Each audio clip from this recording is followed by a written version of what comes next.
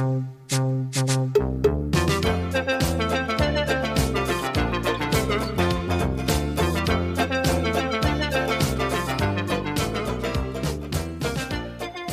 sat in Aunt Og's kitchen. They were eating a wonderful dinner, cheese pie, then gooseberry tarts. "Hush," said Og. She held up her wrinkly old hand.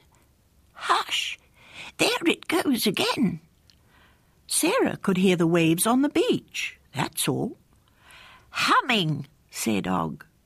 "Pests in my kitchen, that's what." She left the table and poked around in the cupboards, muttering, "Flies get in the butter, ants get in the soup, bugs get into the bread. Oh, dearie me." Sarah saw all sorts of insect poison in the cupboards, little dishes full of sticky stuff, little cakes of beetle bait.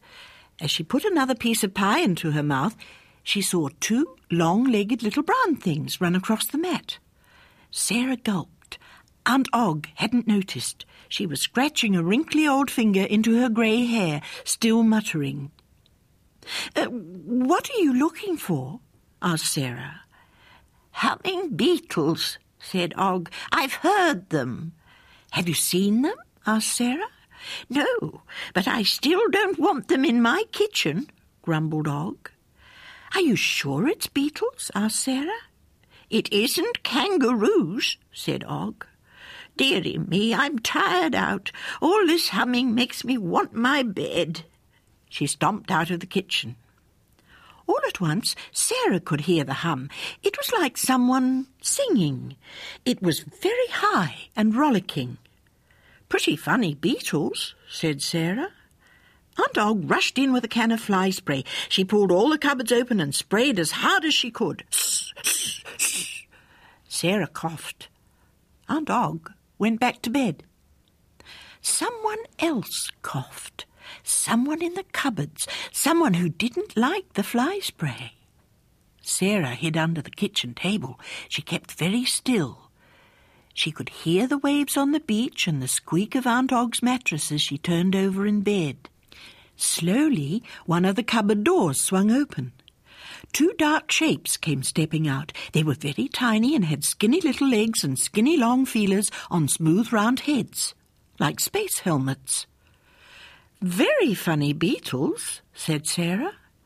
The 2 long-legged shapes clung together and said, "Oh, heck!" "Don't worry," said Sarah. "I won't hurt you, but what are you?" "We call us people," said the long-legged shapes. "But we're not like you people." "So why do you live in this person's house?" asked Sarah. "Actually," said one of the shapes, "we lived in a spaceship, but it got stuck." "Stuck in a tree," said the other shape. "There's a pine tree down by the beach." "Are you space people?" asked Sarah. "Then how did you get in here?" "Spaceship got stuck in the tree," said one of the space persons. "We got stuck on some pine cones. Og came snipping with her scissors and snipped the cones off. Og popped the cones in a basket and brought the basket here, and here we are, still stuck." "It's awful," said the other space person. "Nothing to do but sing."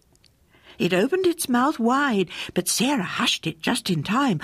"Og will come back with a fly spray," she warned. "Be quiet, and I'll let you out." She went to the back door. She pulled back the big iron bolt at the top of the door. Then she pulled back the big iron bolt at the bottom. Then she had to unhook the chain and turn the key. "Oh, phew," said Sarah, and opened the door. "Well," she said, "what are you waiting for?" The little space people wiggled their feelers. "It's dark out there. We don't know the way," they said. There was a very loud squeak from Aunt Og's bed. "Help!" cried the space people.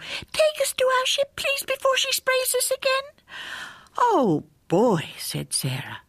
She went down the path to the gate. The space people ran after her. "Oh!" they cried. "Sharp stones! We've got bare feet." "Bare feet and space helmets! Oh, boy," said Sarah, and she picked them up. Down the road she went, past the new white postbox on the corner, past the telephone box and the bus stop. "That's far enough," she said, and put the Space People down on the soft grass next to the bus shelter. "There's the tree. Is your ship still there?" The Space People looked at the pine tree. "Wacko," they said. "Yes, it is." All that Sarah could see was an extra large pine cone high up in the branches, but the Space People did look very excited. "Goodbye, then," said Sarah. The Space People looked up at her.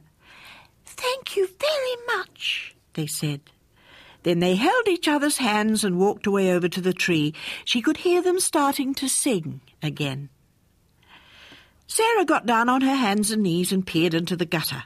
She found one slug and a dead cricket. "Good," said Sarah. "I'll take these home and put them in the cupboard near Og's beetle bait. She'll think she's caught the humming beetles. She'll be ever so pleased about it." She put the cricket in her pocket and held the slug in her hand. She walked home, past the bus stop and the telephone box, past the new white postbox on the corner. When she was inside, she shut the door and pushed back all the heavy iron bolts. And then she went to bed.